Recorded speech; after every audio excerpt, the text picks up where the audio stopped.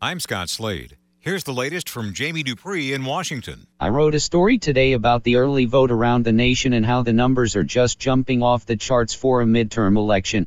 Of course, the underlying question is which party is benefiting the most from that increase, as we won't know that answer until next week's elections. 7 states already have had a higher early voter turnout for 2018 than all of the 2014 midterms. One thing we are seeing that is a very interesting development is not only an increase in the number of early voters but an increase in voters voting early who did not vote at all in the last midterm election. Right now no one knows which side that's going to help. Jamie Dupree 2.0. After rallies on Friday and Saturday night in North Carolina and Illinois, President Trump is off the campaign trail until Wednesday, as right now it looks like he will basically stump the last 6 days straight of the 2018 midterms. The schedule as it's evolving now has a stop in Florida on both Wednesday and Saturday, Missouri on Thursday, West Virginia on Friday, and Georgia on Sunday.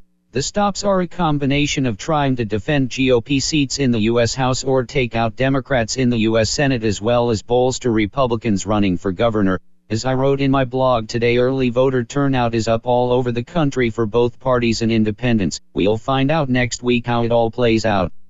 Jamie Dupree 2.0. On Friday, when President Trump complained that the news coverage about the person mailing suspected explosive devices to prominent Democrats and critics had slowed Republican election momentum, we had no idea that another major story would break on Saturday with a mass shooting at a Pittsburgh synagogue.